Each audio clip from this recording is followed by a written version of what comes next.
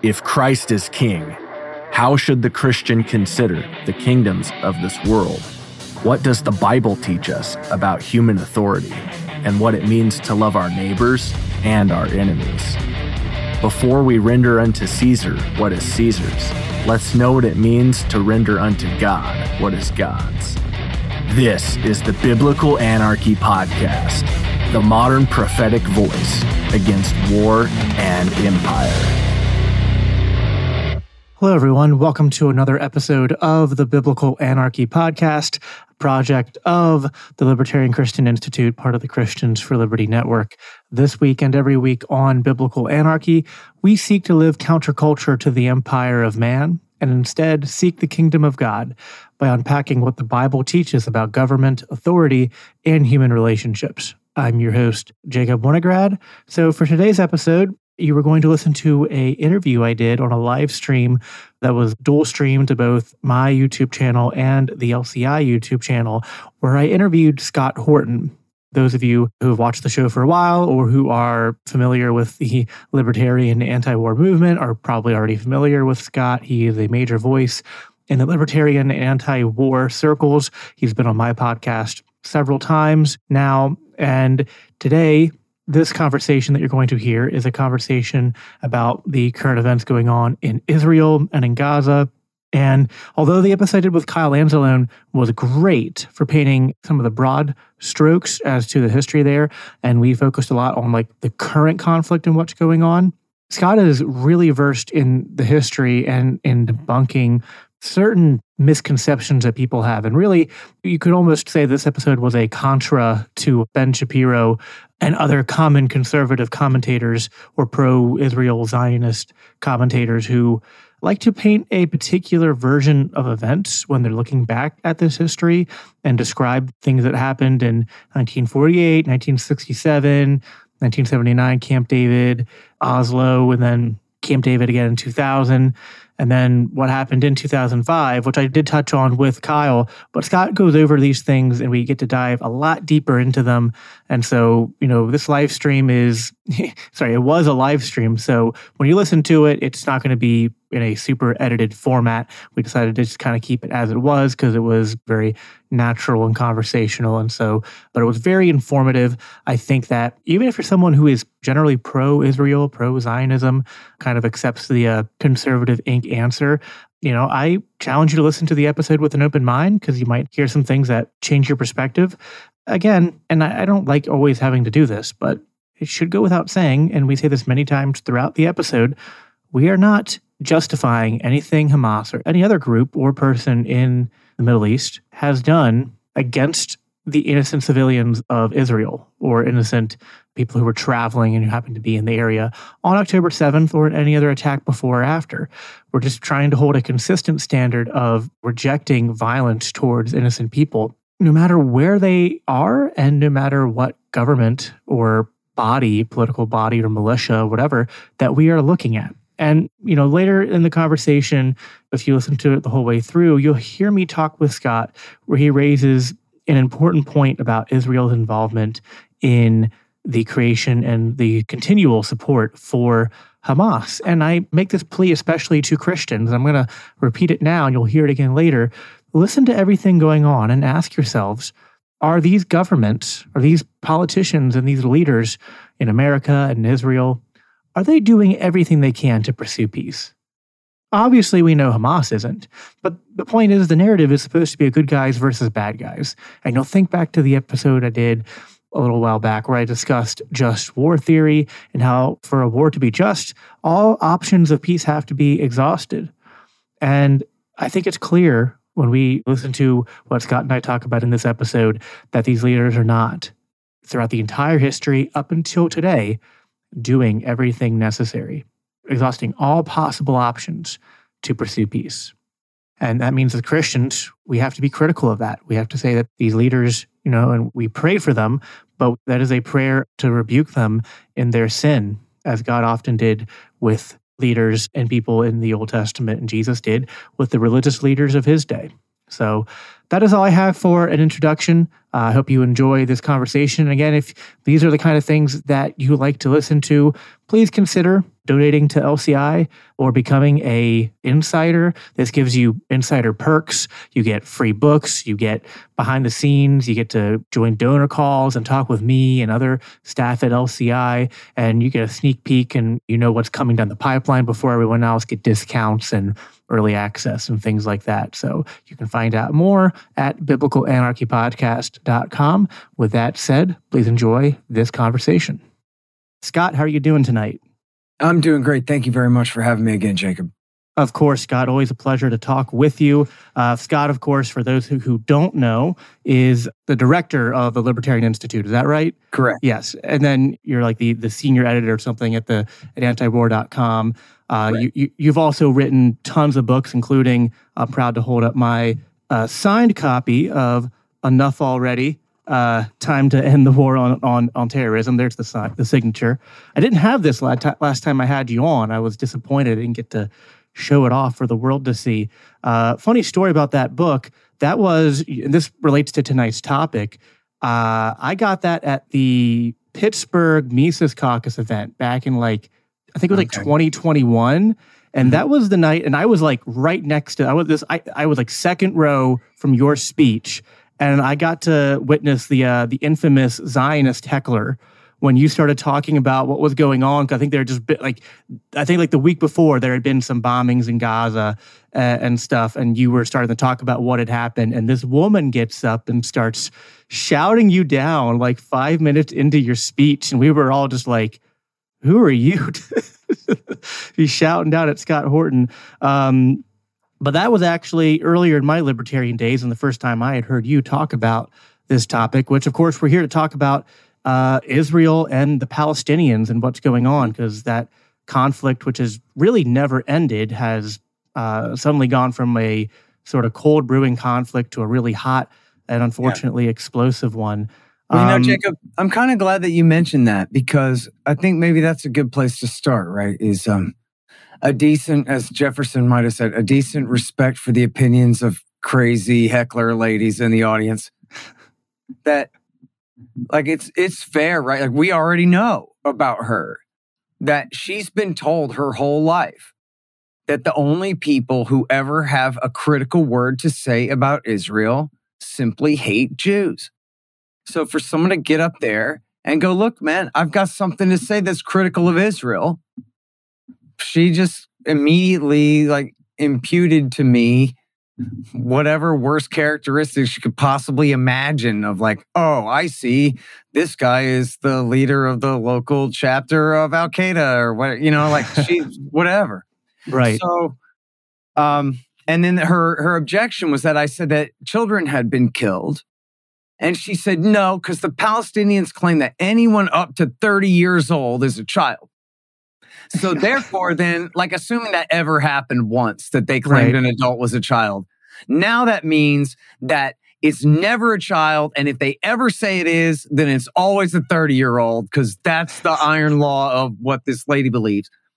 And it's look, if those are your initial premises going in, that you couldn't possibly be on the other side of this issue unless you were my deadly enemy, then no wonder she was terrified, I guess. And maybe on a subconscious kind of Freudian level was terrified, because she could tell that obviously I'm not a terrorist and I'm not a Nazi. I'm a libertarian. A whole room full of libertarians just clap for me when at least they know who I am and seem to like me. So I wasn't up there to preach National Socialism or anything. I was just talking about what was actually going on in the conflict. And then I think, the fair way to look at that was that the cognitive dissonance there made this just unacceptable. That she was going to hear someone who clearly was not her deadly enemy saying the thing that supposedly only your evil, deadly enemy could possibly have to say. And so she just got up and stormed out rather than to sit and listen to it. And I wish I had handled it better, but I'm not experienced with hecklers. I don't really know. In the moment, I didn't know quite what to say to her. But I mean, I think to try to put myself in her shoes, and I see this on Twitter all day, every day, that on one hand, it's desperation because they don't really have much of a fair argument to make. But I think also, like, it's a sincere, in a sense, like, it's stupid, but it's like a sincere knee jerk that you must hate Jews. That's what they say. They all say it. And it's not just robots trolling me. Like, it's real people who, that's the only way that they can understand there being any controversy about this issue. What do you mean the Israelis are not the good guys and their enemies the bad guys, and that's all I need to know? Right? You must just hate Jews, they say. And they all say it the same way. And like, quite frankly, it is like a childish sort of psychological force field, right? Of like protection. I don't have to deal with the facts that you're about to say because I get to dismiss you beforehand as some horrible hater. Well, it's identity politics. It's the same thing that the right-wingers like to call out on the left. Yep. So it's just a great example of horseshoe theory, where suddenly it is okay to not, have a debate about the history, to not look into the facts. Suddenly feelings care about your facts when it comes to, we're talking about Israel and Zionism. And that's just a big glaring hole of hypocrisy, I think, coming from, especially, I mean, you kind of expect it maybe from the left, but when it's coming from the right-wingers who make their whole trope about being, anti-woke culture and anti-PC and anti-cancel culture even, and then they're embracing all of those values and tactics over this one issue. Right. And in fact, look, anyone with any experience on the internet, right? I mean, if you've lived a minute on Facebook or Twitter or Reddit, or I'm sure it's the same for Instagram and the rest of these two, particularly if you're in any kind of online independent sort of media, then you know that real anti-Semites are perfectly happy to tell you that they are and want you also to be. And none of them are shy, like 0%.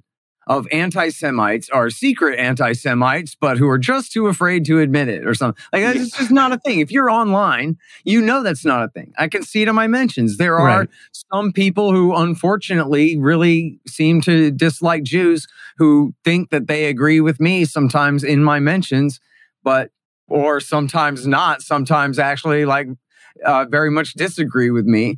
But the difference between them and the people who clearly aren't anti-Semites is as plain as night and day.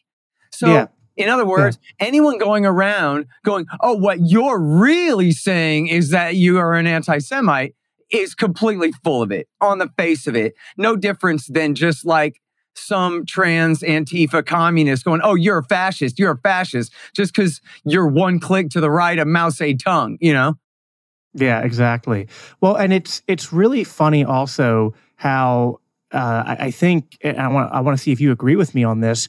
I think there's actually a lot of people, not just in America, but probably even like in Israel and across the world, who are not really represented by the extremes of this conflict. But the extremes, these loud minorities on either side that are, like, listen, I think the vast majority of Jews and the vast majority of Muslims are not racist and want to live in peace with each other. But there is this loud minority on both who go out of their way to misrepresent the facts to like the more moderate people that are kind of in the same group as them. And you see that with the really extreme Zionist Jews who basically make it out as if, the Palestinian Arabs are just like born terrorists from the womb because of their geography or their religion or some kind of reason. And then, you do see some of the reverse coming from some Muslims, but the vast majority of what you see, like I've been doing a lot of Twitter spaces lately and, the theme being like, anti-war, calling for peace. And we've had people from all over the world joining these spaces, including people living in Jordan, people living in Israel. Mm-hmm. And like we had this Jew from Israel join the group and he was like, yeah, this occupation is terrible. There's a lot of Jews that feel the way I do, but we're shouted down by these, angry extreme Zionists. And it's like, what, that makes sense. We have that here in America. We have the loud extremes on the left and right who want to shout down people who are trying to be reasonable. It makes sense that you have that elsewhere too. And so I think, before we get into the history here, a little bit of a white pill I have, and I wonder if you're noticing it too, is that I think we are starting to win because of social media. As much as social media can be a detriment to discourse, I think in moments like this, we're actually seeing the sharing of information and the crossing of like national and ideological borders on issues like this. And people are realizing, oh, there's actually a lot more people out there like me who don't want to really be shouted down by either of these loud minorities and just want to see a peaceful resolution to these conflicts. Yeah, I think that's totally right. And it is, this is the real promise of the internet. If you go back to like Timothy Leary in the 70s, going, wow, man, we'll have the whole world all networked together, where essentially like we'll make elites not matter anymore because we'll all just be able to talk to each other laterally. And so one part that I know you meant this and just sort of left out in your little soliloquy there was about, when you talked about the Israeli Jew who says, oh yeah, I understand that. Then you also have the Jordanian Muslim who also can understand the Israeli Jews' position too, that, they didn't take over the country in 1948. They were born there, most of them, right? And they're in the same, dropped in the middle of a circumstance, just like everybody else. And so I think there's so much room for understanding each other's point of view and give and take and compromise. And it's true that, quote unquote, my side did this and that your side did that. But you know what? Like, hey, let's get past it. I had a guy in my mentions who said to me, listen, I'm a Serb. And let me tell you something. And in fact, I think he said, I'm a Bosnian Serb. And he goes, let me tell you something. Just stop fighting now. Whatever it is, we'll figure it out. But you just stop the fighting. You don't just keep fighting until, you get one more hill or one more gain. You can negotiate the hill anyway. Just stop killing each other. There's no need to do it this way. When you look at that war, it's just a catastrophe. Never mind the details, but just, 1991 and 2 through 95 there in Bosnia. It's just an absolute nightmare of Bosnian Serbs, Bosnian Croats, and Bosnian Muslims all at each other's throats and committing terrible atrocities against each other. And then they quit, Jacob, and now they figured it out and they get along somehow anyway in this tiny country. And they could just nurse all these grudges. And you know what? I'll never forget what your uncle did to my dad. Or they could not do that. And they could decide to keep going forward in peace and try to let bygones be bygones. Because what are you going to do, man? Pick the machete back up and go right back to horror show when you don't have to, And in fact, I was reading a book about Bosnia where the guy wrote that, and I never even think about this. You never even think about this, do you? There are millions of Germans that live in France, right? The Rhineland, after World War II, all that Rhineland belongs to France now. That line is now drawn in a place where many Germanic people are citizens of France. But guess what? They have essentially enough of like autonomy and minarchy over their lives that it's okay. There's nothing to fight about, right? At least not that I've heard of. And they're able to get along. And have, sort of a binational state in that sort of a way. So same thing for the Irish and the English. Well, you think there's not bad blood in Northern Ireland? And yet somehow they stopped the war. And there are times where it threatens to heat back up and then cooler heads prevail. So far, keep your fingers crossed. It's not perfect. But it goes to show that all these comic book narratives about the irrational, implacable enemy, especially a religious-inspired enemy who's got, of course, the other side has got to be Satan behind him and all this stuff. It's just, there's no need to get stuck on those narratives. It just doesn't have to be at all. Like, for example, the religious sites in Jerusalem could all just be shared under whatever kind of international consortium of agreement where there's just, you know what I mean? No reason to fight each other over it. No, yeah, 100%. And I've been I was telling you before the show, I've been having a lot of conversations with Christians across social media, even Christians like in my own church, people I've known a long time. And I hear from people this growing sentiment of like, we've been down this road before, and you know what?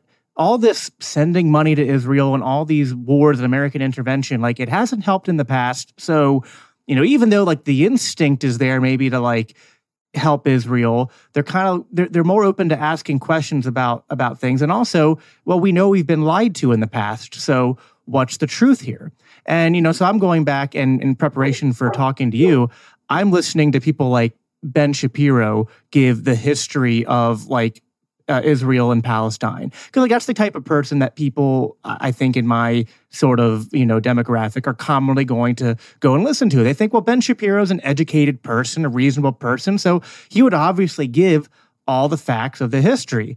But I was sitting there listening to it and just time after time, listening to him gloss over things and spin things in a certain way. So that kind of went into my preparation here, and so I want to go back into the history so that people who are maybe unfamiliar with it or only know one version of it can hear a different perspective. And from the beginning, because sometimes people are like, well, where should you start? It's worth mentioning that Ben Shapiro, when I listened to, he had this 40-minute summary that I listened to. He started in biblical times, which I thought was weird. And listen, I'm a religious Christian, right? I'm not a casual observer who just goes to church. I believe the Bible is the inerrant, inspired word of God. So I believe that stuff as literal as you can get. But I'm just hold on, why are we talking about the modern political state of Israel and how this conflict started and going back to biblical times, right? It's just that seemed very weird to me. I think the best place to start, and if you think there's more context we need before it, let me know. But I kind of want to go over how we got from the UN partition plan in 1947 to then the establishment of the state of Israel, because there's a lot of there are just completely different sides to this. If you listen to the Israeli supporters, they say, well, we said in our Declaration of Independence that we wanted to live at peace with the Arabs. So when the British mandate ended, we declared independence and invited them to join us, and they said no, and they started this war.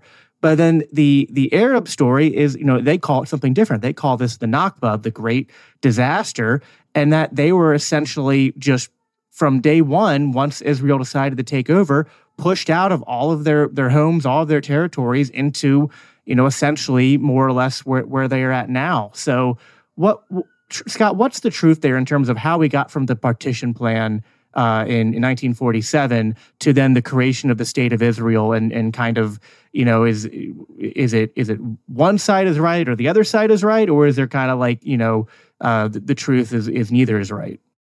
Okay, well, so there's a lot there. First of all, I want to go back to what you said about Shapiro and the Bible and all of that stuff. That I think essentially he's just jerking your chain, right? He's trying to get American Christians to say, oh, this is my story, when it's really not, right? And to get right to it. I mean, in fact, the Roman exile never happened. So there were some ancient Hebrews who left to go to Europe, sure, and there were, there was always a remnant, though. That's the core of Ashkenazi, Jewry over the millennia or whatever comes from there. But they also still stayed there. There was no exile. They were never all forced out in one big cataclysm. And maybe that's a matter of religious belief for people, but as a historical fact, that never happened. All that happened was the locals there converted. And, in fact, it's David Ben-Gurion, who's the founding prime minister of Israel, who wrote a book in 1918 explaining this, about how those farmers over the millennia, too, never left their land. And they had just essentially, when the Muslims came, they didn't eradicate everyone in a terrible war, and they didn't bring their civilian population in to replace the locals. They simply just said, we're in charge now. And essentially the way it was you pay a higher tax rate if you won't convert. So they force people to convert through taxation, essentially. And so even if you believe in the Bible's mandate that this land has to belong to the sons of Abraham, then these are the same ones. These are the ancient Hebrews. And some guy in my mentions goes, nuh-uh, these are all the sons of Ishmael, and those are all the sons of this other guy. And look, man, you don't know that. right? And there's no real reason to believe that that's true other than your Sunday school teacher told you. But in the reality of the situation, these are the longtime descendants of the ancient Hebrews. In fact, you may have seen on Twitter, people have been posting this Saudi princeling who's, preaching the Israeli side of the story and telling the Palestinians they ought to shut up and give up. And he's telling them, you're not really Arabs. You're not from here. You're, the descendants of all the people who have settled that Eastern Mediterranean shore over the millennia here. I was like, yeah. Yeah. And so he's saying they're not from Arabia. That's right. That's their land. It's the same people who are still from there. They just came under the rule of the Muslims first, of course, out of Arabia, and then later the Ottoman Empire. But so the thing is, if you accept the biblical kind of magical, supernatural property right, that Jews whose great-great-grandparents have spread, their kin throughout Europe, even Northern Europe and Eastern Europe, that they all have the right to return there. Well, then certainly the people who already lived there had the right to stay there. Yep. Because they are also descendants of those same people, right? You don't have to deny the maternal Jewishness of the people of Europe or whatever. If that's their tradition, what do I know about their, RNA or whatever? All I'm saying is that they don't have any more divine, supernatural right to that land than the locals do either. Well, and they're to quickly, all descendants of the same people from back when. Right. And David Ben-Gurion was the one who said so. So how do you like that?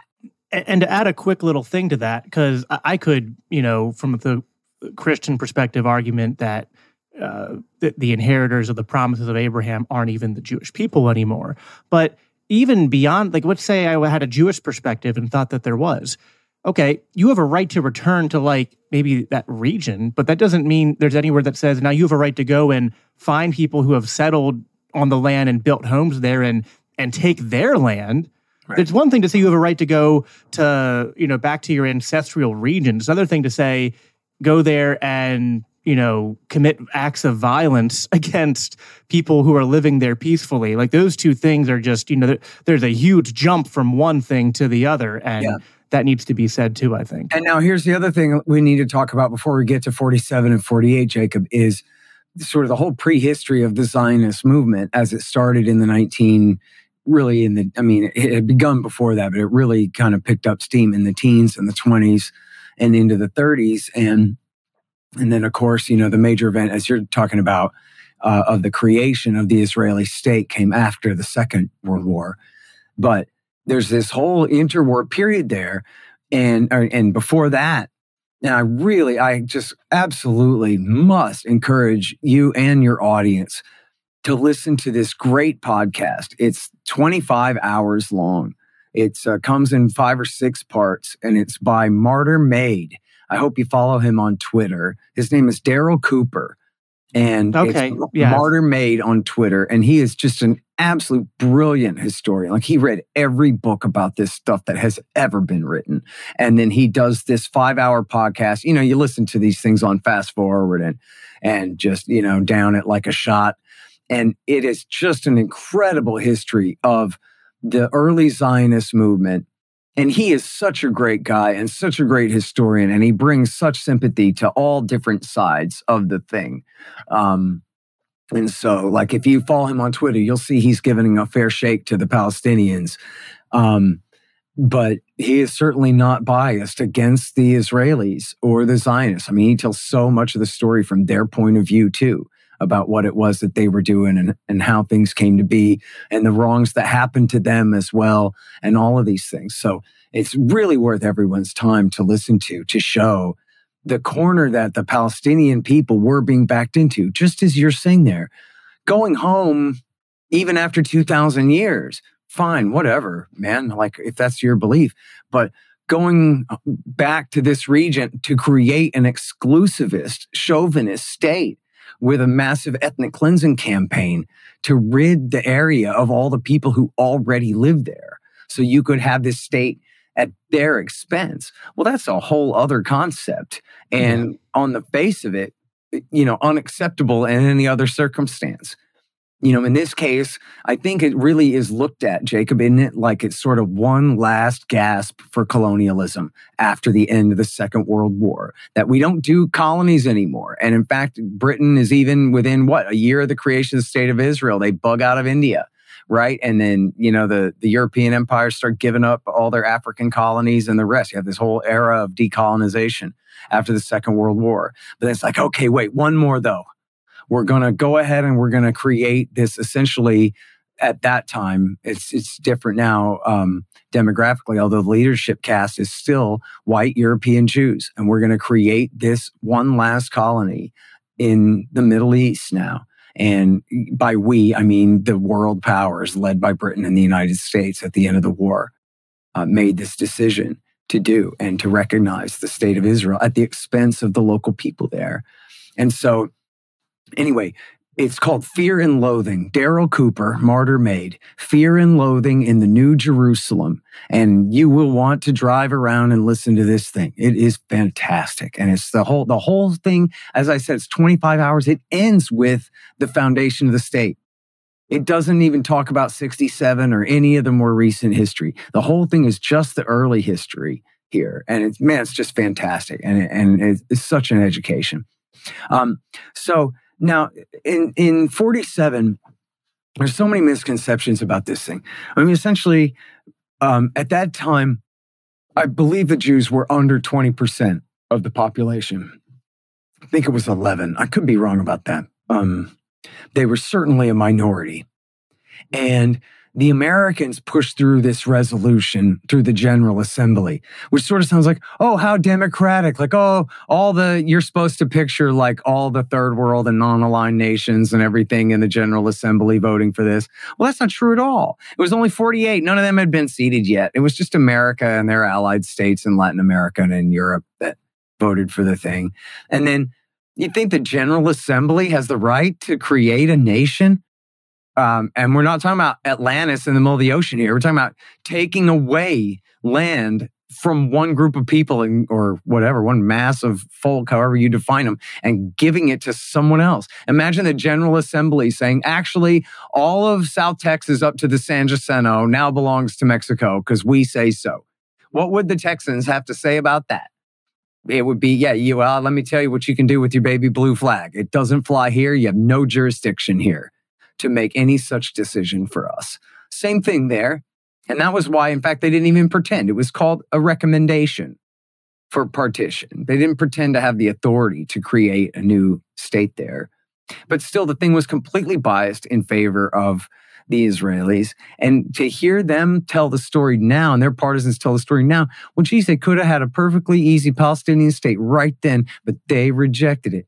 They rejected it. They were in the middle of being driven out of their homes at bayonet point, the ones who weren't raped and massacred, and butchered in the process of what they called the Nakba.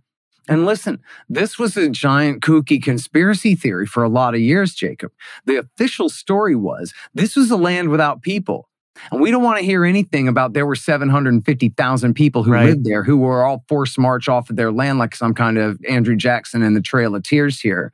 What are you talking about? That never happened. That's crazy. And it wasn't until years later that they admitted that that was true, that those people had been driven off of their land. And I urge people to look at things like the Dar Yassin massacre, where you have just absolutely Gestapo-like behavior being committed by people who just got there from Europe, or they had escaped the Gestapo somehow with their lives, and then go right to raping and looting and butchering and murdering these innocent people to create that panic and that sense of fear and drive them all off of their land and then never let them come home again ever since then. And that's what they call the Nakba. The thing was born in sin. It's horrible. And they drove hundreds of thousands, 750,000 people. That's the population of Austin, Texas. I mean, imagine some kind of forced march removing the people of Austin, Texas from their homes finally. It's incredible. And it makes the kind of things they did to the Indians around here pale, just because there weren't that many Apache to force march, when you compare it. But in any case, here's what's a couple things important about that. First of all, it was the massacres and the purges of 47 leading into 48 that began the war. And in fact, the Arab states didn't even really intervene until Israeli forces started moving into the territory that had been supposedly designated for the Palestinian state. And once they started going that far was when the Arab states jumped into the fight. But here's the thing. Golda Meir had a secret back channel going on, secret negotiations going on with King Abdullah of Jordan at the time. And they made a secret deal that he would not fight Israel, not really. He would just take the West Bank because he wanted to be the king of Pan-Arabstan or whatever thing was his ambition. And so, he wanted to take over Syria and Egypt and whatever else was his dream. And so step one, deny the Palestinians sovereignty over their own West Bank. So, and then the Israelis were in on this with him, made a secret deal with him to do this. And so that was how, even in the middle of the war, the scheme was already on to make sure that the Palestinians would not have their state, even though the Israeli Jews would get theirs. And then at the end of the war, the Egyptians, they negotiated the deal where the Egyptians got to remain the occupiers over the Gaza Strip. Now that remained until 1967. And, it's important for like this interwar period. If people will pull up a map of Israel, most often they won't show the colonized West Bank. They'll show the West Bank as essentially a whole piece still, which it's really not anymore. But if you kind of look at a basic political map of Israel, it looks like the Arabs invaded from across the river and stole a big chunk out of Israel. That's what it looks like. That's the West Bank of the Jordan River. But see, that's what's left of Palestine. That and the Gaza Strip, East Jerusalem, which is really on the West Bank, they always count it separately. But this is the 22% that's left of historic Palestine, where the other 78% had already been taken by Israel in the 1948 war. Or again, they went as far as taking West Jerusalem. And so way more than the territory they were supposedly allotted in that UN recommendation plan anyway. Right.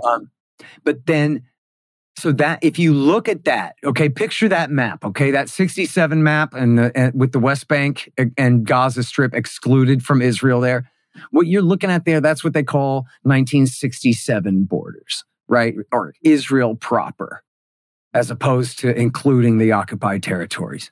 Now, when you look at that area, Jacob, that is and remains, I believe, to this day, something like it was then and remains and something very close to an 80-20 super duper majority Jewish state. So that means they can be a Jewish democracy and either faction or 3 or 5 factions can all fight and win. And no matter who wins, it'll be Jews that win. It's an 80% super duper majority. Now, not all of the Palestinian Muslims and Christians were cleansed from so-called Israel proper. And approximately 20% of the population are not Jews. And they are, however, something like second-class citizens. And there's even a nation-state law that says officially this is not their country. This country only belongs to the Jews, even though they can also live here, is basically what it says. But only, in fact, the coalition government before last was the first time the Arabs were ever allowed to be part of the coalition government at all. They have essentially a parliamentary system in their Knesset there. And the tradition always for decades, was that any party who has the capability of achieving power and the prime ministership, if they ally with the Arabs, would rather let the other guys take over than ally with the Arabs. And that was how it always was. The first time they ever broke, the one and only time they broke that tradition was the coalition before last, I believe, under Yair Lapid, about 1.5 years, 2 years ago. But otherwise, the tradition is they have representation in the Knesset, but they're never allowed to be part of the executive branch of the government. They're never allowed the ministerships to run the actual government at all. But so anyway, I'm off on a tangent because the real point is that with the massive ethnic cleansing campaign of 48, we're being very descriptive and not normative here, that was sustainable. It worked. they created an 80-20 super duper majority Jewish state. So it could be a Jewish democracy and go about their business. And if they let the Palestinians come home, the refugees, at least to the West Bank and the Gaza Strip and East Jerusalem, let them have independence and a Palestinian state on that 22%, then it wouldn't be perfect. And there'd be a lot of Palestinians who still want their old property back on the other side of the so-called green line there in so-called Israel proper. But I'll tell you what, it would be 98% less of a controversy than it is right now, where these territories essentially are occupied. And because that was what happened in 1967, was Israel fought a war. They started the war. They called it preemptive strike. Right. Yeah, I was going to say they claimed, which, it's... And they fought Egypt, Jordan, and Syria, and they took the West Bank and the Gaza Strip. Now, none of this was the Palestinians' fault. They hadn't done anything. They were just stuck in the West Bank in between these states. But the Israelis got the West Bank. And the thing about that, Jacob, is that they don't call it the West Bank, or at least the religious right, or maybe the cynical nationalist right, whether they're religious or not, because there's secular right-wing parties in Israel too. And I think maybe cynically, they call it Judea and Samaria, right? And the point being that the Bible says we're taking this land. And if there are millions of Palestinians who live on it, well, forget them. They'll just have to figure it out. They'll just have to go away someday. They'll just have to lay down and die. They'll just have to bug off, figure it out. But in the meantime, we're going to establish facts on the ground. And that's what's been happening since 1969, I guess, or maybe even earlier than that, is they've been quite illegally, in violation of the Fourth Geneva Convention and the UN Charter, which they've signed on to, they have been transferring their civilian population into the occupied territories, East Jerusalem, the West Bank, and the Gaza Strip, although we'll get to 2005 and the so-called withdrawal and all of that in a minute. But in 67, the point being, they took that land and they did cleanse about 235,000 more people out of so-called Israel proper into the West Bank and the Gaza Strip. But they still kept them all in the West Bank and the Gaza Strip. Now, I'm not saying, they should have continued cleansing them and taken all that land without the people. But I'm just saying that's the circumstance, is what they did essentially was they kidnapped millions of people. And they're holding them essentially in bondage, although they're not truly slaves because the Israelis don't want them, right? Although they do use them as sub-wage labor, exploitable, cheap labor in some cases, but mostly they just want them gone. But they essentially live in these giant prison camps. They don't have any representation in government, as our founders would have said, taxation and versus representation. They have no voice in their security services whatsoever. I mean, the Palestinian Authority, and I'm skipping ahead now, but this was essentially created by the United States and Israel to be the trustees in the West Bank, the subcontractors for the Israeli occupation. So it's not a sovereign entity of the Palestinian people at all. If anything, it's a sovereign entity of George Bush and Condoleezza Rice. Right. That they installed over these poor people. So that's the controversy, right? And you'll notice I haven't said a kind word about Hamas. We can talk all about the history of Hamas here. But essentially, that's what we're talking about. And I think what's so important, and I meant to mention this too. I haven't paid any attention to Ben Shapiro. I guess I need to put it on mute and watch his video with the closed caption on and figure out what he's saying. But I do know from the past that what he always tries to do is conflate Hamas in the Gaza Strip with, first of all, the Palestinian Authority on the West Bank, but also with all the Palestinian people as well. Yep. And then he also tries to essentially imply, because he doesn't quite state it, I don't think, but he implies heavily that there already is an independent Palestinian state, and that it is attacking poor Israel across its sovereign nation-state border. Right. Well, it's like they chose they chose the PLL, they chose the Hamas. They keep on rejecting every time Israel bends over backwards to try to give them their own state. They reject it. They elect terrorists. Hold that thought, because that's a whole other argument, which we'll talk about in a second. But just on who they are in relation to each other. He talks about the Palestinians as though he compares them to Mexico. He says, what would we do if the Mexicans were firing rockets across the border, right? Implying that we're fighting a nation state and its military force, right? The analogy would be DC versus Mexico City here, right? Where instead, no, that's not it. We're talking about an Indian reservation or like Attica prison uprising, right? Where these are people who are already surrounded, already beat and licked and conquered, who are trying to resist. And quite frankly, under the international law, they say all the time is this trope, well, Israel has the right to defend itself. Quite literally, under the international law, it's the Palestinians who have the right to defend themselves. They're under foreign military occupation. The Israelis are, by definition, the aggressors.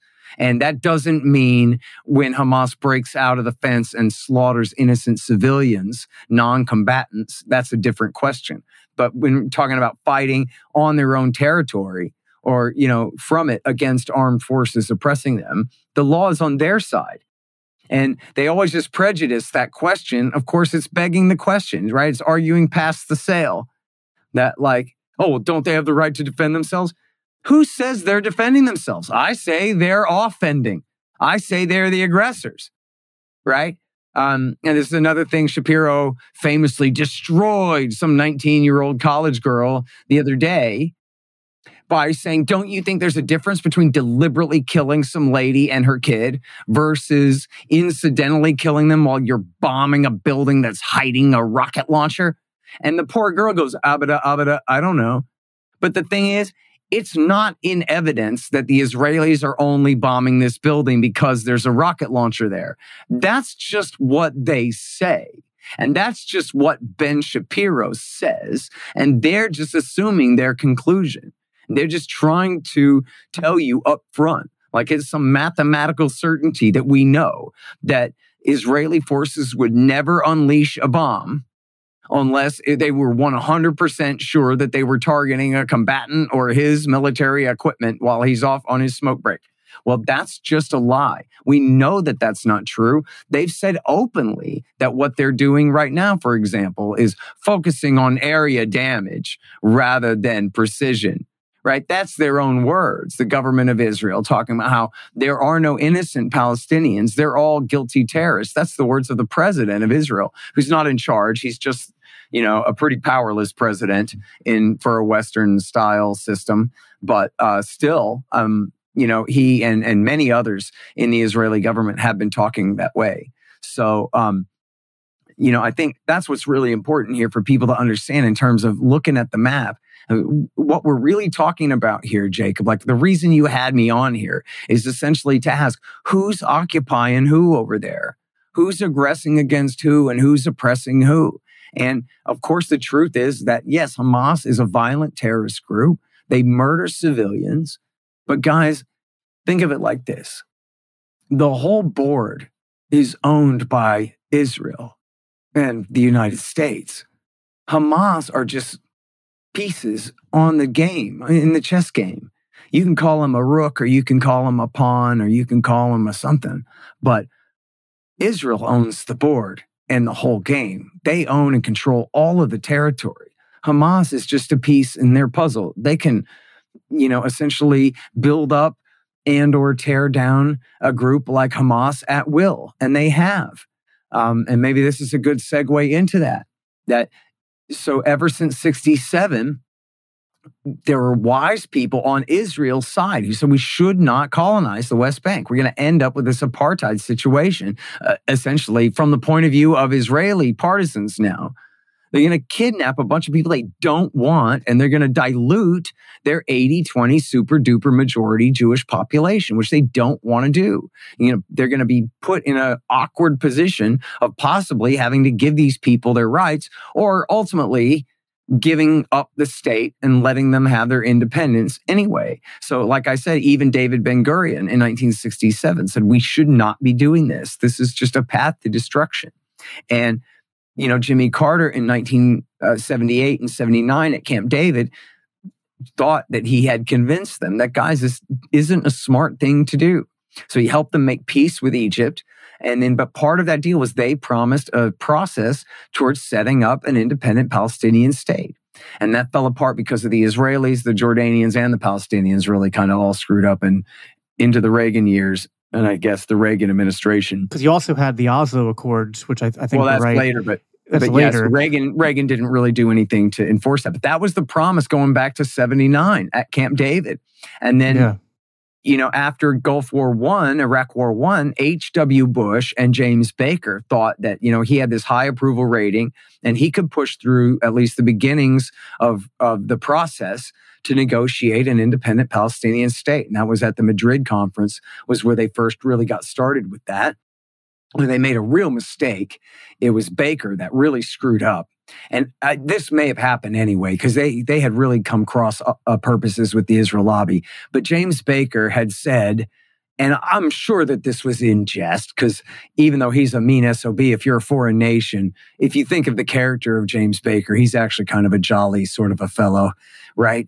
And so I'm sure he didn't really mean it in a mean way. But what he said was, quote, and I'm not going to actually say it, what he said, F the Jews, they don't vote for us anyway.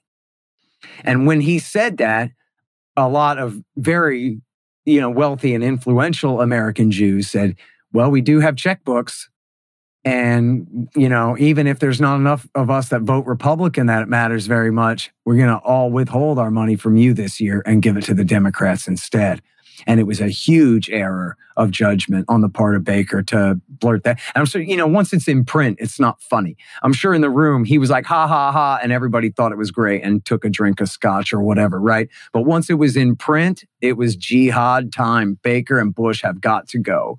And in fact, you can read at Mondo Weiss how Bush Sr. even blamed the Israelis for helping to undermine his presidency and his loss to Bill Clinton in 1992. This is really important to me, Jacob, because I was very interested in that election. I was very lucky to learn that Bill Clinton was an evil Wall Street agent of the Rockefellers and whatever before he was ever sworn in. So when the tide shifted from the Reagan Bush years to now the Democrats, I was like, aha.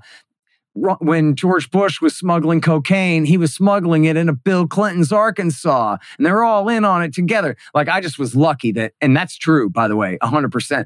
And I was just lucky that I was able to learn about that, very early on, during that time. So I didn't, buy into Bill Clinton at all for a minute. And of course, Bill Hicks talked about what a puppet he was right away and all that.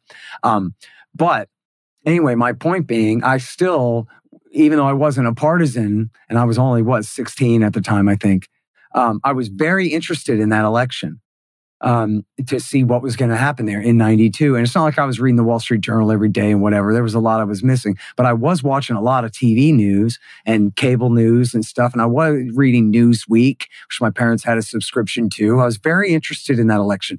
Nobody said anything about the Israel lobby has decided they don't like George Bush anymore, and they're throwing all their weight to the Democrats because that's what Yitzhak Shamir and whatever his partisans over in Israel want. They just never said anything about that to us.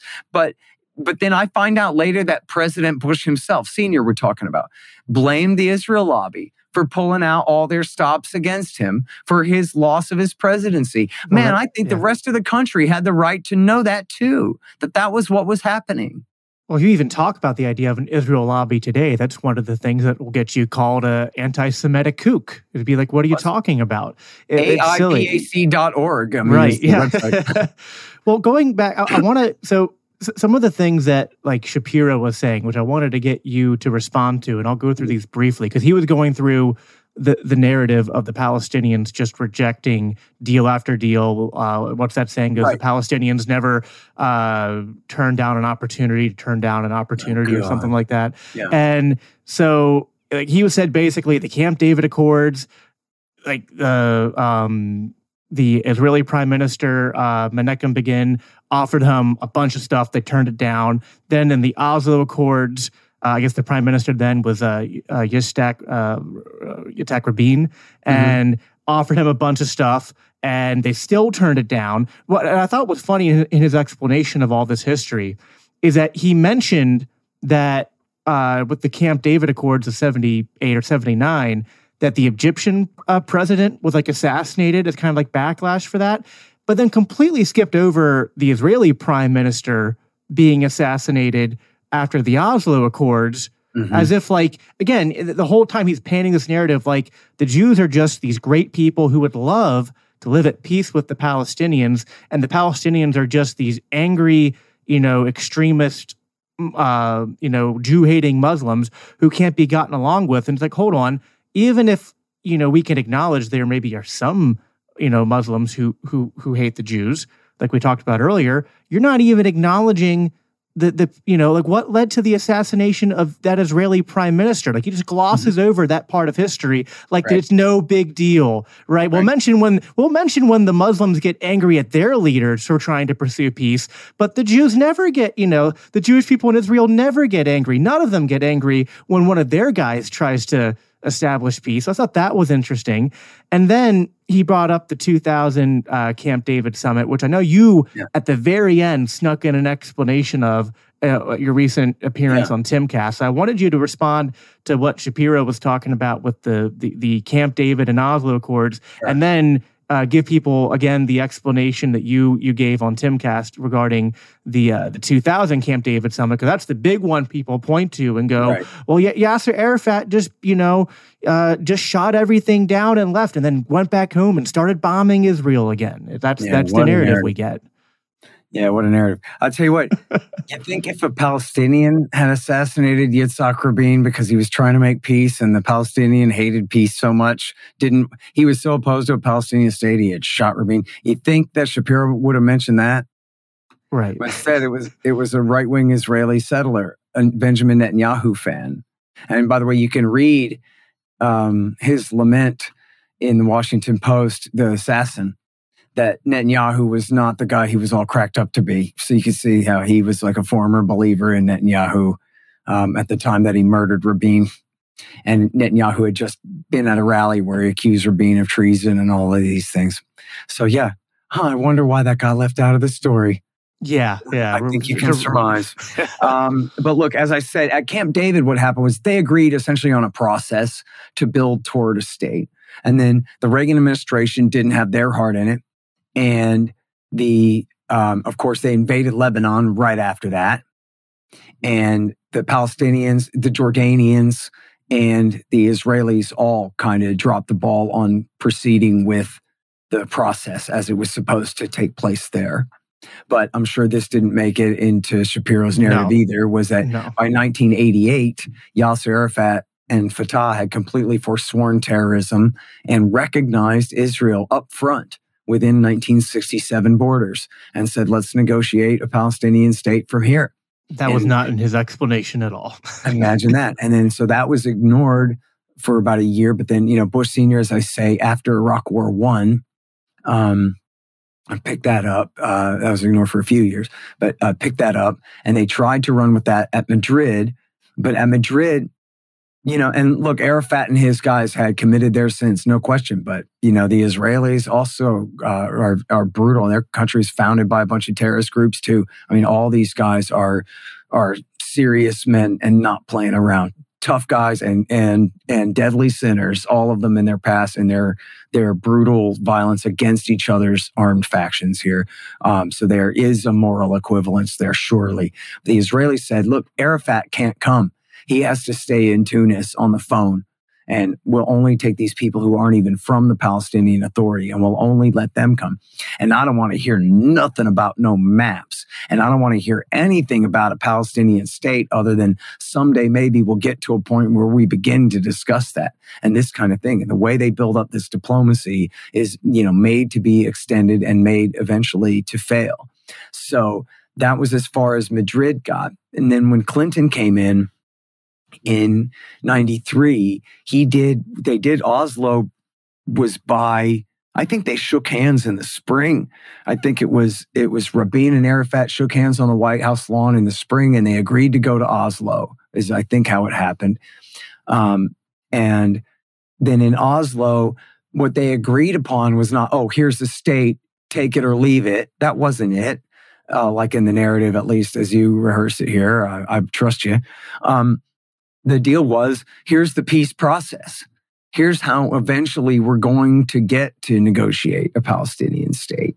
And as Jeremy R. Hammond shows in his book, Obstacle to Peace, that what they actually had on offer at that time was far less than a real state. Now, possibly, Jacob, you would say to Arafat, take it, dude. You can build on this later. You can push them out of some more of the occupied zones later, but this is better than nothing, something fine. But then some guy up and shot Yitzhak Rabin in 1995, and the thing was brought essentially to a screeching halt. And right after that, Netanyahu came in.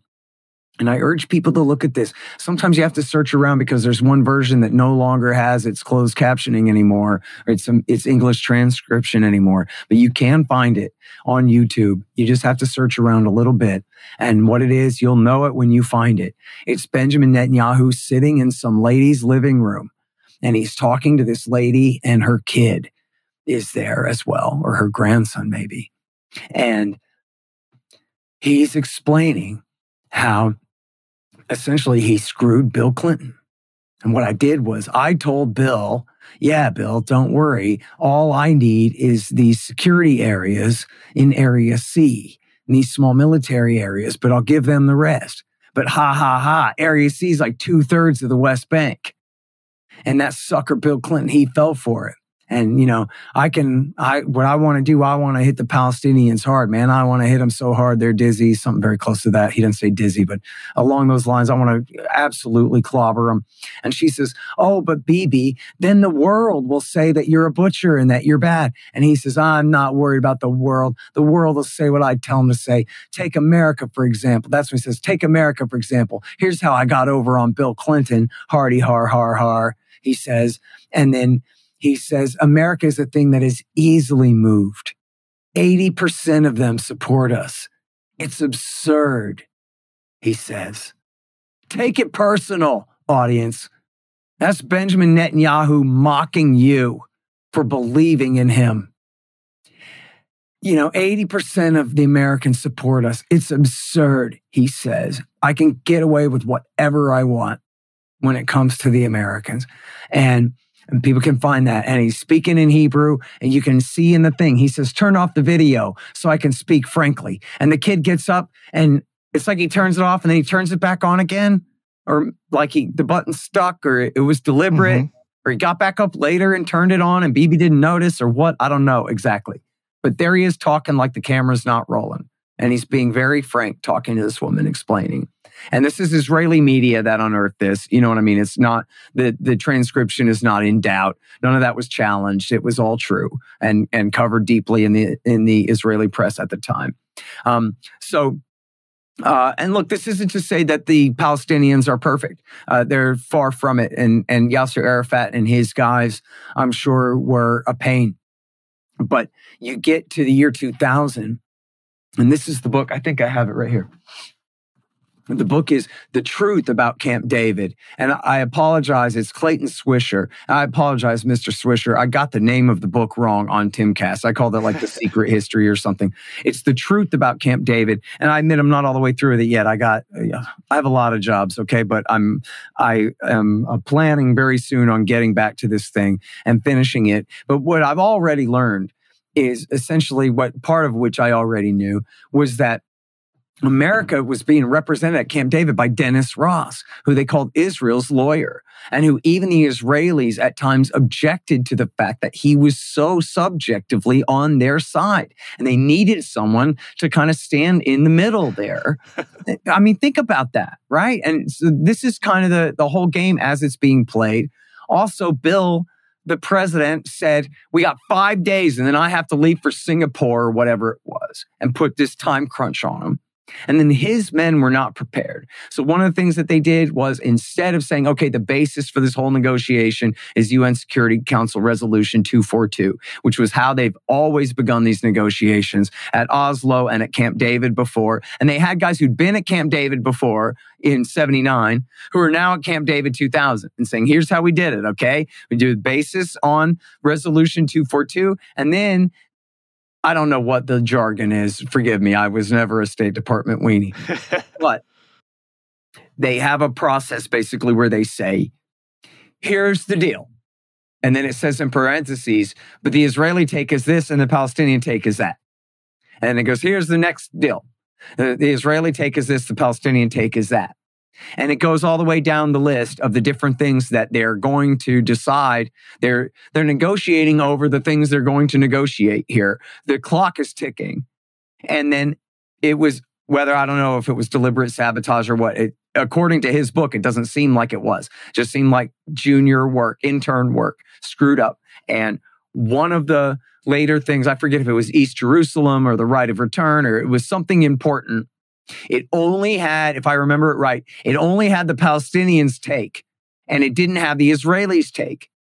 Well, so then the Israelis flipped out, and then the Palestinians counter flipped out.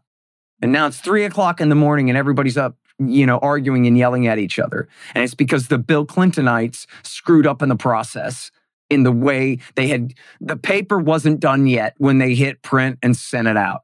And it was enough to completely disrupt everything for 3 days.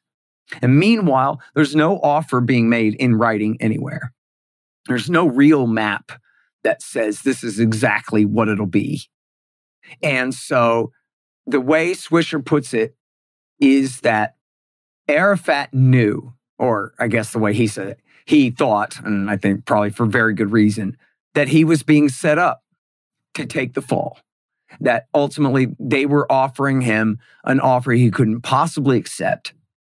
And then he smelled a rat. Oh, I see how y'all are. You're going to blame this all on me. And in fact, Swisher describes a meeting between Arafat and Clinton where he says, Mr. President, they're being totally intransigent on issue XYZ. I think primarily they're talking about land swaps, the right of return, and East Jerusalem.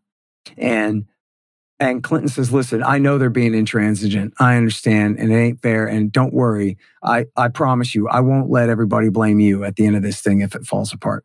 And then, of course, that's exactly what he does, because he's Bill Clinton, the lion, scumbag, backstabber. And by the way, I got tripped up on this.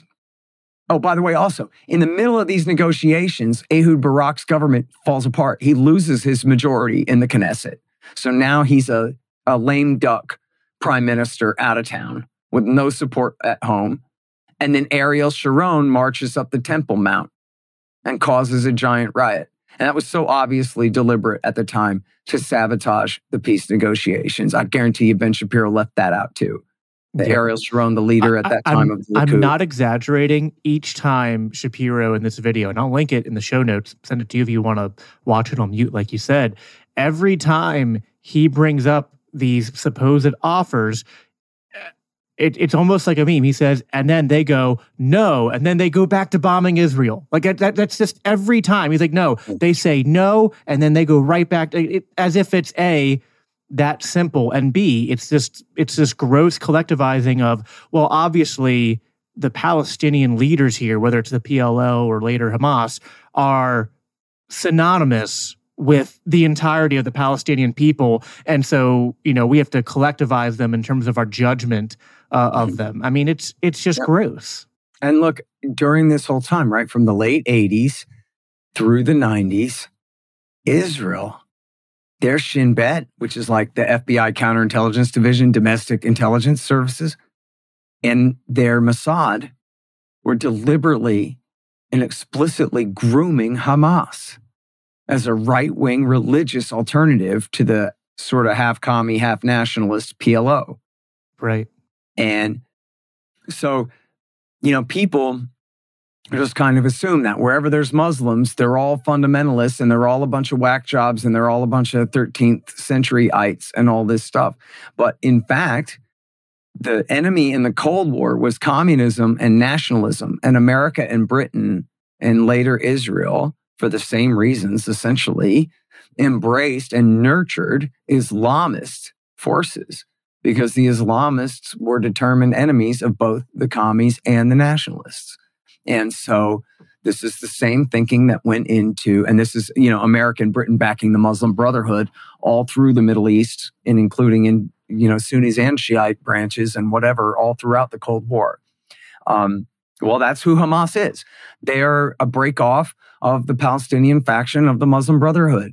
And in the 1980s, the late 1980s, they essentially had started as a charity. And I don't know what their intentions were from the very beginning, but they started basically as a charity because the people are so impoverished, living in essentially these occupation, zones, these concentration camps. They're completely dependent on these religious organizations to keep the kiddos fed and read to, and what have you. So that was how they started getting built up. And the Israeli intelligence services thought this is great and co-opted them and financed them directly and arrested all their opponents, not just the PLO, but basically anybody around, even other religious groups that were their competition. And people can read all about this in Andrew Higgins in the Wall Street Journal, and also Richard Sale in UPI. That's S-A-L-E, Sale, in UPI. And these are both conservative writers, newsmen for conservative publications. I mean, Richard Sale was known as very close to the Reaganites in the 1980s, for example. And his sources in the article clearly come from the highest levels of American intelligence, and Israeli intelligence services are talking to him, is where he's getting the story from. And they tell him outright, yeah, we regret it, man. We shouldn't have done that. What a huge mistake it was. But here's the thing. For especially the Likud, people like Ariel Sharon and Benjamin Netanyahu, keeping the Palestinians divided is keeping them conquered. Yep. And they know that there is pressure from the EU especially, but even somewhat from the United States, on them to negotiate a Palestinian state. But the West Bank and the Gaza Strip are quite literally separated from each other. And so if you can keep opposite political factions in charge in the two territories as well and prevent them from uniting, then that prevents any kind of united front to negotiate with. And particularly now that Arafat is gone, and I think it's pretty clear the Israelis murdered him, but regardless, his replacement, Mahmoud Abbas, is exactly the kind of guy that you might expect them to deal with. Well, that's why they prefer Hamas. So go back to 2005. I guarantee you this is in Shapiro's narrative, that Ariel Sharon magnanimously, unilaterally withdrew from the Gaza Strip in 2005. Why? He set the Palestinians free. And look at how they repaid him by launching a bunch of rockets. But of course, again, this is still occupied territory. No one in the international legal community was fooled by this so-called withdrawal. It wasn't a negotiated deal at all. And they were still under the complete territorial control of Israel that controls their coast and, all their ability to go out to sea. I mean, the fishermen aren't allowed more than 3 miles offshore and this kind of thing, under the control of the Israeli Navy. The Israeli Air Force, of course, controls all their airspace. They have no airport, right? I mean, they're not allowed to travel. As we see today, they control their electric and water and stuff. It's crazy. So here's the thing. And you know what? I have it here. So let me find it for you and I'll read you the quote and get it right. Ariel Sharon in 2005 had an advisor named Dov Weissglass. And essentially he was being criticized for withdrawing from the Gaza Strip. That how could you ever relinquish any of our territory to our enemies? They said, along those lines. And here's what he said. I think this is just, you couldn't make this stuff up, right? Quiet part out loud kind of deal, like they say. It's just perfect, okay? Dig this. Dov Weissglass, Sharon's advisor, said, quote, "The significance of the disengagement plan is the freezing of the peace process. And when you freeze that process, you prevent the establishment of a Palestinian state. And you prevent a discussion on the refugees, the borders, and Jerusalem.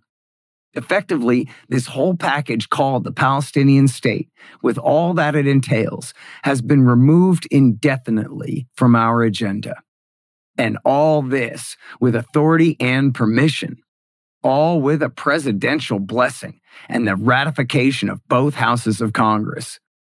The disengagement is actually formaldehyde. It supplies the amount of formaldehyde that is necessary so there will not be a political process with the Palestinians. The disengagement plan makes it possible for Israel to park conveniently in an interim situation that distances us as far as possible from political pressure. It legitimizes our contention that there is no negotiating with the Palestinians. And we educated the world to understand that there is no one to talk to. And we received a no one to talk to certificate. And that certificate says there is no one to talk to. As long as there is no one to talk to, the geographic status quo remains intact. And the certificate will be revoked only when this happens. When Palestine becomes Finland. See you then, and shalom. By the way, did you watch the debate Tom Woods hosted between Alan Fuderman and Jeremy Hammond? And when I was just dumbfounded when Tom raised this, he didn't read the whole quote, but he raised this thing, the support for Hamas to sabotage any idea of negotiations for peace, because just look how extreme and they won't talk to us and things like that. And all Alan was like, well, governments do bad things. I don't know. I was just like, how can you have how can you support Israel? How can you hear that and be like, yes? I mean, as a Christian, I believe that what the Bible says about governments is that they should only exist to protect the innocent, and that their use of force is only legitimate against those who do evil. That's what it clearly says. And that they're held to a standard that all Christians are held to pursue peace as far as it depends on you to pursue peace. And it's like, Christians, if you're listening to this and you just heard that quote, does this sound like leaders who are doing absolutely everything in their power to pursue peace? It's not.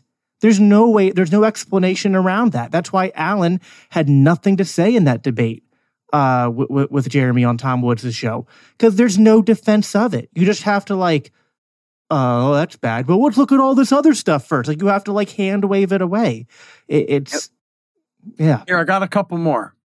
And look, people can go to antiwar.com/Scott, and I have this article that I co-authored with Connor Freeman. Well, I researched it. He wrote it.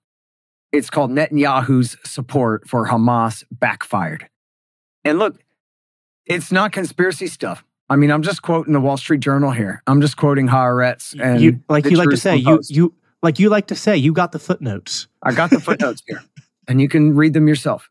Okay, Netanyahu explaining this policy to the leaders of his party, the Likud, in 2019, said, anyone who wants to thwart I'm going to start that over. Anyone who wants to thwart the establishment of a Palestinian state has to support bolstering Hamas and transferring money to Hamas.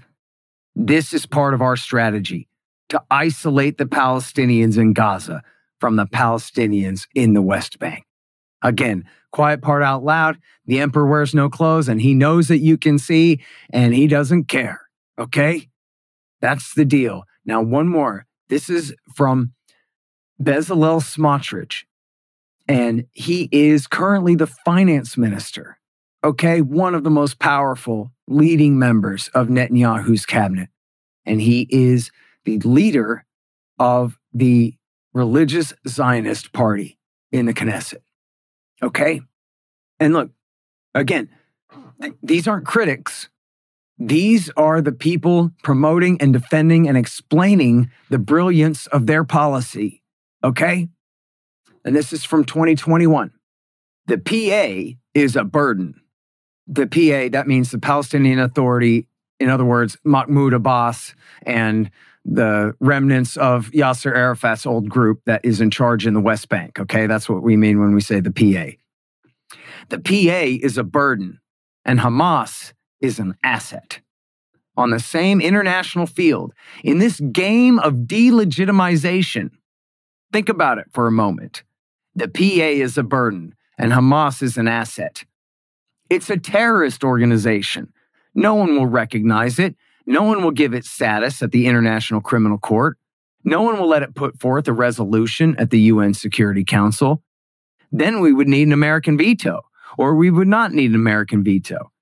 given that the main game, the central court where we play now, is in the international delegitimization, their Abbas is beating us in significant spaces. He means in terms of public relations. And Hamas, at this point, in my opinion, will be an asset. And then the actual original question was, yeah, but don't we need to be worried about the danger of Hamas? Right? And he ends with, I don't think we need to worry about that. Okay? And then, so by the way, I left out, I'm sorry, this should have been included in the quote here, is in the Netanyahu quote where he says, you must support the establishment of a Palestinian state. In that same quote, he says, they will never negotiate, which of course is the whole point. It's actually not true, but that's the narrative, that the whole point is we don't have to negotiate with these kooks. But then he says, we control the height of the flame. You're right, yeah. Meaning, yes, they're dangerous, terrorists, Hamas, but we have them locked up tight behind those fences. And we're essentially what? Like they're a lion and we're the tamer and we know what we're doing. Right. That's the idea. And so then what really happened? What happened was the flame jumped out of the pan and burnt half the house down. Yes. And this guy, he's too clever by half, as always. Yeah. Well, once again, Ron Paul is right about blowback, and no one in the United States government or Israeli government or anywhere else has learned that lesson, unfortunately. One thing I want to talk on here, because we're nearing towards the end, and I want to be, respectful to your time. There's this argument, because I think we covered a lot of, the broad strokes of that history pretty good there. But there's this, what do we do now? And you kept repeating this argument on Timcast. And I heard when Michael Rechtenwald was on, he kind of tried to make it as well. And it kind of felt like it wasn't fully sinking in with the people there. They're a little bit more like American first kind of guys. And so they were agreeing with us saying, America should pull out their funding. We should not be, supporting them. And they were like, well, yeah, we shouldn't do that because it's not in our interests. And that's true. But beyond that, you were trying to make the point how it's a moral hazard for America to be basically being this like insurance that covers anything that Israel does, in the same way that, the Federal Reserve acts like this, insurance for, reckless spending and decisions of the big bankers and leads to these economic bubbles and collapses and stuff that we've seen in our country.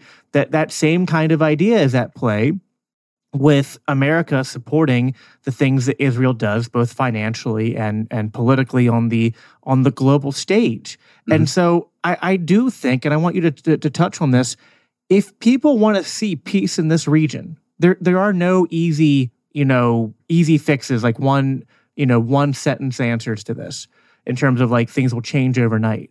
But part of the solution has to be changing the incentive structure. And right now, the Israeli government, their incentive structure is because of American interference that they can do whatever they want. And I feel like that's got to change. They got to, be put on the spot to deal with their own people and their neighbors, including the Palestinians, including Iran, including Jordan, they need to be put in the spot of having to deal with them on their own terms and not with the backing of the American imperial regime. And look, Jacob, I've been regretting, because Tom Woods asked me this, and I heard him, he asked Dan McAdams this the other day as well, that, what were they thinking in trying to build this Jewish state in this place where they're going to be surrounded by enemies from now on and that kind of thing? And it's a good premise for a question, but I think that there's a good answer to it too, which is that, and yeah, it's taken some American welfare, but still it wouldn't have to. There's a way to get along. That they've been at peace with Egypt for 40 years. They made a final peace deal that they've stuck with Jordan in 1994, right? 30 years ago. They made a permanent peace with Jordan. And so I really think that if, again, as I was saying before, if they'd given up the West Bank a long time ago instead of colonizing the whole thing, let the Palestinians have the West Bank and the Gaza Strip in East Jerusalem. It's not a perfect solution. It sucks. It's 22%. But Arafat was willing to accept that back in 88. And if the the people with the right of return had the West Bank to come back to, and a prosperous and free West Bank and Gaza Strip and East Jerusalem to come back to, then that's at least some kind of concession compared to you're not allowed to come home at all. And if you did, it's to live in a squalid refugee camp because you still have nothing like sovereignty and peace and prosperity, to live in. And I'm sorry, I went off on a tangent. I started to say this earlier that I got called out and caught out on not knowing the answer to a thing by Viva Free, who had me on. And he said about the year 2000, yeah, but Arafat insisted that they had the full right of return and that all Palestinians and all refugee camps across the Middle East would have the right to return to Israel proper, not just to the new Palestinian state, but to Israel itself. But that's not true. And it's in Swisher's book. Again, the truth about Camp David is the only thing going on there is he's technically right that Arafat insisted that the Israelis technically recognize the Palestinian right of return. However, the actual implementation and allowance of any numbers of Palestinians to truly come back to, again, what we call pre-67 borders or Israel proper, that was always absolutely negotiable, and it was not what sabotaged that negotiation. It's just not true. It's a great little thing for, I'm sure Viva Free was being honest, but whoever told him that, it's not true. And once I'm done with this book, I'm going to send it to him and say, I want you to read this and interview the guy that wrote it, and then we'll see what's up. Because, he's a smart guy, and I don't know, seemingly well-meaning. Well, it's just, to me, there's something, too, that needs to be said that if these, because you hear from Ben Shapiro and everyone else, like, nobody wants these people. Like, they're just these, they keep voting in these terrorists. Never mind looking at the 06 election and the numbers. They don't actually add up to, like, all the Palestinians voted for Hamas. It's not even close to that. No, they got a plurality only. They didn't get a majority in a single district. Right. And by the way, I'm sorry, because you're on a train of thought here, but just in case you're going to leave it behind. That was what Hitler said about the Jews at the Evian conference. Oh, nobody wants them, huh? I guess what you're really saying is I'm right about them. Right. Ha, ha, ha, he said. I swear to God, that's Hitler talking about the Jews at Evian, and that's what is in my feed all day of pro-Zionist partisans saying about the Palestinians. And meanwhile, look, it's not. I mean, what is even the point of that? What, that the Palestinians are disgusting, filthy terrorists with tuberculosis, and so you can't let them in? No. What it is one, they don't want them to lose their land. That's the last of the Palestinian land that they still hold. Not that they have any real rights on it, but also if they were really all finally cleansed out of there, like let's say that they were made so miserable that they were to flee into the open arms of the king of Jordan right now or something like that, then that means that the Arabs and the Muslims, and for that matter, the Christians, give up all of their rights to the holy sites of Jerusalem and the rest of the whole area there. So, oh no, you know what it is? It's because they're filthy, disgusting creatures and everyone hates them, says Ben Shapiro and Adolf Hitler, who he's mimicking there when he says that. There's a lot of, again, being justified by the people who love to say never again, right? Look, like, isn't it ironic? Like, it's like never again unless it's... It's Godwin's law. You're on one hand, never again. And on the other hand, you're never allowed to say Hitler because it's Godwin's law that you always say Hitler. But meanwhile, like the whole lesson of World War II is don't let the ideology of National Socialism take over your country either, dude, because look at what happens. It's ugly as hell. Yes. And, I mean, what can you say about this? Well, and again, it's just a fact that there are thousands, I think a large number of both Jews and Christians living in these areas with these supposedly just violent, uncontainable, unable to be lived with Palestinian Arabs, right? It's like, so wait, why haven't they killed all the Jews and Christians in the area? Yeah. Oh, I got that. Look, I got that a lot. When Israel was bombing the church, when Israel's killed more Christians in Gaza than Hamas probably has. Look, I'll tell you, Jacob, I have people in my mentions, well-meaning people in my mentions, said, Well, I don't get it. I mean, if these guys are like crazy Islamist terrorists, murderers, how could they allow Christian churches in their towns? And it's like, because you've been lied to. That's why, right? Like, even Al-Qaeda, many of their members were not really religious nuts. I mean, Bin Laden and Zawahiri themselves were, and Zarqawi was, Baghdadi, the leader of ISIS, obviously were. But a lot of those hijackers were secular guys. A lot of the operatives of ISIS, a lot of the fighters for ISIS on the ground during Iraq War III, for example, they're secular guys. They're fighting over land and territory against the people that they consider their oppressors or the people that they want to steal land from, or however you want to characterize it. But they're earthlings fighting over earth and politics. And so, why is that Christian church there? For the same reason it's been there the whole time that the Muslims have been predominant for the last 1,300 years. One of the oldest Christian churches in the world. That's right. It's the oldest Christian church. And because the Muslims have nothing against those people at all. They were always, again, and this goes again to people got to check out this great history by Martyr Made, where, Jews and Christians lived in peace with the Muslims there for centuries. Not that there were no conflicts, but it was the creation of this exclusivist, chauvinist state at the expense of everybody else that is the cause of all the problems here. I mean, they could have come and said, what the hell, we're creating a new multinational democracy here, and we're going to figure it out, but without purging everybody from their lands. And they could have said, listen, we insist as part of our coalition, we are bringing Jewish emigres here, right? Fine, whatever, something. But they still didn't have to do it the way that they did it at the expense of the local people and set up the crisis that we're still living with. And if they wanted peace, they could do it now. They could say, you know what? We're not going to care about keeping some sort of ethnic majority here. We're just going to, maybe it wouldn't be there's no perfect solution, but wouldn't it be better rather than just the status quo and the cycle of violence and the bombing innocent civilians? You know what? We're going to, I guess it'd be kind of an annex or whatever. We're just going to, or admit that we already own this land. Right. We're going to extend equal rights to everyone living there. And basically, let's reset, let's heal. If you're still going to do terrorism, well, then we'll go after you and we'll treat it like if terrorism happens here.